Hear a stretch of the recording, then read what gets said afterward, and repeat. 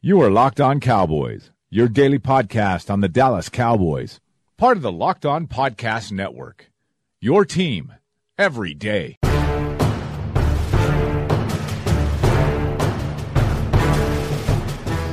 Welcome back to the Locked On Cowboys podcast, part of the Locked On Podcast Network. Thank you for tuning in. I am your host, Marcus Mosher. You can find me on Twitter at Marcus_Mosher. And joining me today is Landon McCool. You can follow him on Twitter at McCoolBCB. You can also check him out on the Best Coast Boys podcast. Landon, what's going on, sir? Not much. Let's talk a little football. We got questions today, which have always been pretty great. Yeah, let's jump right into it. Our first question, actually, it's not even a question. It's just a statement from Bradley that just says, Eric Weddle in all capital letters. No punctuation at all. So I'm assuming we need to talk about Eric Weddle, right? So, Landon, are you interested in potentially signing Eric Weddle? The safety, we should say. We should clarify it's the safety. Yeah, not the regular Joe that's being bombarded on Twitter right now. The other Eric Weddle is a writer for the New York Times. That's what it is. Oh, goodness. Oh, man. So he's, maybe we should write about it. The funny thing is that I feel like we should, this should be a larger conversation, because what I look at now is what an insane free agent for safety market. You know, it's the free agent market for safeties is crazy right now. And I think one of the things that's interesting about it is everyone's kind of hemming and hawing about the Cowboys potentially not signing any of these safeties to huge deals, specifically Earl Thomas. First of all, legal tampering doesn't even start till 6 days, so everyone should just take a step back from the ledge. Second of all, I think that there's something to the idea that this market is going to affect the pricing of all the people that are in it. Let me ask you this, because this is the bigger question. We can talk about some of these guys. Why is this market so strong for back-to-back years? Like, why aren't safeties in demand more than they have been? Because teams are not paying for that sort of play anymore. That's what I want to know. Why aren't they paying for that? I think it's a strategy thing, because I think teams are realizing that the unicorn type players, the Earl Thomases out there, are a dime a dozen, or no, not a dime a dozen. The opposite of that are rare. They're rare. Are extremely rare. And so I think what is happening now is that teams have placed, have tried to find ways to work around scheme-wise so that they don't need to have a topper free safety to run their defense. And I think what that's done is drive the market way, way, way down for these guys. So, and I think it's, and then in turn, what it's done is that these guys that are on these bloated contracts that still kind of represent that era of relying on a safety in the middle, I think those people are getting ejected. Their contracts are being cut. So I think that you're seeing a shift in how teams play their safeties or what they are expecting from their safeties. And I think that in the middle of that transition, that these guys in particular are being kind of left out on the street. And I think they're all sitting there in a pile, and it's not even just like, Earl Thomas is in that pile. Eric Weddle is in that pile. I can read the list of available tight ends. Yeah, read it. Earl Thomas, Landon Collins, LaMarcus Joyner. Now, he's more of like a nickel corner who can also play safety. But Tyrann Mathieu, kind of the same thing. Adrian Amos, Clinton Dix, Eric Weddle, Clayton Gathers, Glover Quinn, Trey Boston, Kenny Vaccaro, George Iloka, Jimmy Ward, Adrian Phillips. That's quite a list. Morgan Burnett. That's ridiculous. If you look at that, Adrian Amos and Earl Thomas, LaMarcus Joyner, Landon Collins, those are guys that probably normally wouldn't even be available. No. Names that wouldn't even be available. So I think, if anything, the Cowboys should be smart here. Look at all these. I mean, any one of those guys is a plus addition to your defense. So I think the Cowboys should be smart here and not go against the market. I think the market is provided for you. Allow the market to continue to provide for you, and let this buyer's market drive down the cost on some of these free safeties. And that's why this. Look, guys, the only people talking right now in Twitter are agents and reps for the front office who are trying to drive down agents' prices. So don't believe anything that you're hearing right now. It's all just spin and talk to get pricing. It's all just different leverage plays by different people trying to drive up and down prices on free agents. So none of this is for you.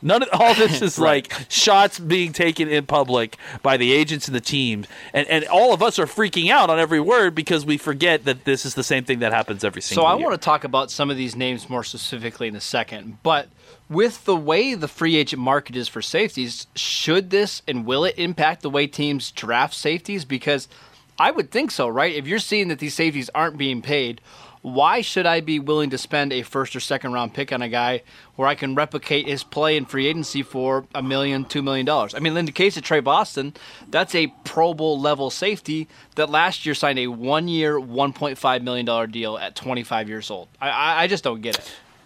It feels like the safety position is in a terrible death spiral, for its pricing, because you're right.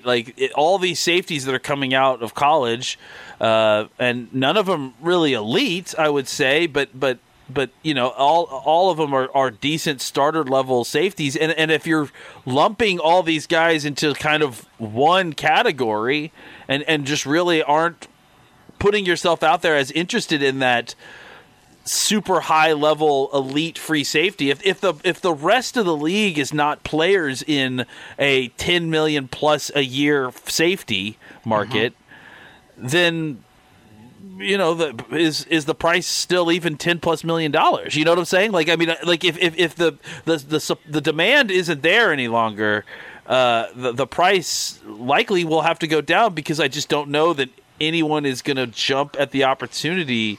It's weird. There could very realistically be a situation where Earl Thomas, who usually would be not even the first week of free agency, the first announced free agent signing once tampering starts, right?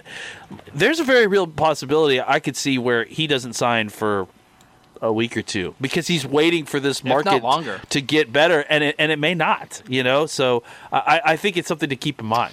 All right, so I want to talk about Eric Weddle because he's on the mind and stuff. He's, I think, 36 years old. I got to see him play a lot last year, and man, he is still really, really good. Is that somebody you would be interested in for the Cowboys? Yeah, I mean, I think that for all this stuff, it's got to be, especially now, the price has got to be right. He's only 34. I thought he was older than that. See, that's even better. No, not that only 34, but he's still only 34. I agree that I think he still has some good football left in him. But I think the real interesting thing here is that what it does is that he is one of the only other safeties, free safeties specifically, that is kind of in that range, right? That in that that Earl Thomas kind of. I would think he'd be significantly cheaper, though, right? Sure, but I mean, I guess my point is that as far as free safeties that are going in the market, he suddenly is the second. The gap is not as huge between Earl Thomas and the next guy. Right. You know what I'm saying? It's not as huge as it was, I guess. I don't know that Eric Weddle has got any long-term play here. I mean, I think it's an idea. The idea is that you'd sign him for a 2 or 3 year contract, maybe at the most. But yeah, I mean, I think that he still has some good play left. I mean, I'm pretty sure I read somewhere that he had been told by offensive coordinators that they still view him as a game changer in defense. So if you watch him in the Charger game late in December, I mean, he was phenomenal. I mean, it was one of the best safety games I've seen in a long time. So my question is, we know Chris Richard wants athletes in the secondary. Are they going to be willing to put somebody who doesn't have this, the prerequisite speed back there that they're used to having. I don't know. Yeah, I think that we're all kind of figuring that out at this point. Is what we've seen with Richard in the past is Earl Thomas. That's it. And then obviously what we have here. So I think we're still figuring out what the tendency is there, and what his level of threshold is for needing athletes in the back end. Just for a frame of reference, last year Eric Weddle graded as the Pro Football Focus's 10th ranked safety, the best run defense safety in the NFL. So if you're wanting a guy that can be the quarterback of your defense, that can help in the run game and not get exposed in the passing game, I think Weddle you can get on a pretty cheap contract over the next couple of days. All right, let's get to some more questions. This one comes from Michael. It says, it's looking like we are going to give Ezekiel Elliott a long-term contract extension. Would it be wise to get a really good backup to take some of the load off of him? What do you think, Landon? I think that they need to find... I've always been on board with them finding a high-end, change of pace back. A guy that is a change of pace guy that can also provide a little bit something as a ball carrier as well. Because I think that, the majority of the snaps you're going to want to give to Zeke, especially if you're paying him a whole bunch of money.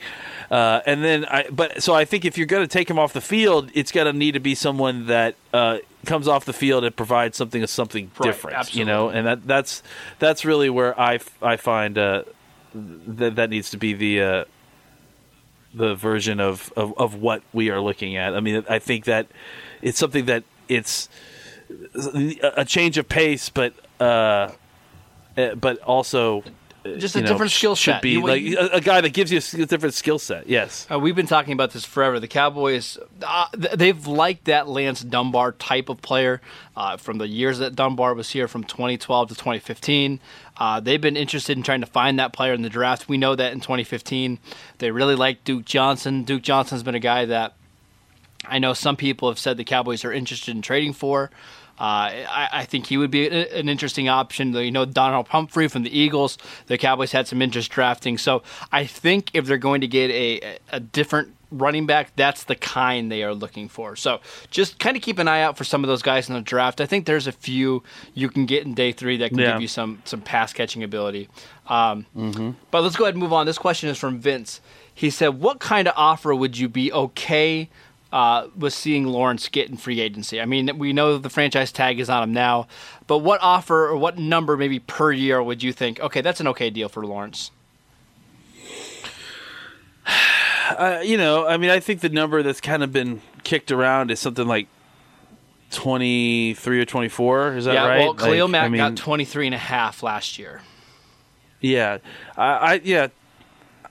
Something around there is okay with me. 22, 23. I mean, I think that he's not Khalil Mack, but I think he, in some ways, does a lot of the things that you want Khalil Mack to do. He does some of the running game stuff better, and I think he does provide a lot of pressure despite fewer snaps, playing fewer snaps. So something along those lines should be. The funny thing with me is that we're going to argue for probably the next several months about whether DeMarcus Lawrence should get $20 or $22.5 million, and it's really pointless. Like when you see some of the money that they're going to spend in free agency on guys that really don't have any chance of helping this team. I was thinking last year, like Deontay Thompson, giving Deontay Thompson $3.5 million or whatever. That's the difference in having Lawrence right now on your roster getting ready for this offseason. It's not that big of a deal. So no matter what the numbers come in at, it'll be fine. I think people are panicking because, well, there's nothing else to panic about. There's nothing else to do. There's nothing else to panic about right now. I mean, normally this would be the time when I would be getting everybody panicked and riled up and everything, but I've matured over the years, Landon. Oh man. Let's go with that. All right, this next question comes from Camp. He wants to know, I know Dak will get paid, but has he reached his ceiling, or do you think he has a chance to take another step as a quarterback? I think he still has an opportunity to take another step. I mean, look, I think these guys, as quarterbacks, they all improve as the years go on. I mean, Tony Romo was not Tony Romo his whole career. No. I mean, I think he became a much better quarterback towards the end of his career as he'd seen more and more. And I think that's something with quarterbacks that if they've got it, that they have the ability to by it I mean the ability to play quarterback in the NFL. That I think that they have the ability to improve over time as they see more and more stuff in front of them, as they see more and more snaps, they see more and more defenses, the way they get played. Sure. I think all of that helps you improve the quarterback. I think quarterbacks are a position that can improve throughout their careers by proxy of what they see. I think there's a certain point where it can turn on them for sure, but as far as if they're able to improve, I think there's ability to prove throughout their careers. I think Dak is going to be one of those guys too that continually gets better. He's going to rely a little bit less and less on his legs. We've already seen it in the last 3 years. I mean, Prescott early in his career would run, I wouldn't say a lot more, but he would run more. Now he's only running as a last-ditch effort. We're constantly asking the Cowboys to have him run more, but they've been successful enough with him as a quarterback that he doesn't have to run. So you're seeing some of the improvements right there. I think he's going to be one of these guys too. You get him a better offensive coordinator. He sees more defenses. He gets he sees all these different situations. You're going to see Prescott continuing to improve as a passer, at least in my opinion. Yeah, I think that's certainly possible, and I think as they continue to kind of tweak what he likes to do and call plays that I think will suit him better, I think we'll see improvement there as well. All right, that is it for today's show. Thank you guys for tuning in. Make sure you download and subscribe to the podcast on iTunes or wherever you get your podcast. Follow Landon at McCoolBCB. You can follow the show at Locked On Cowboys, and I'm at Marcus_Mosher, and we will see you guys next time.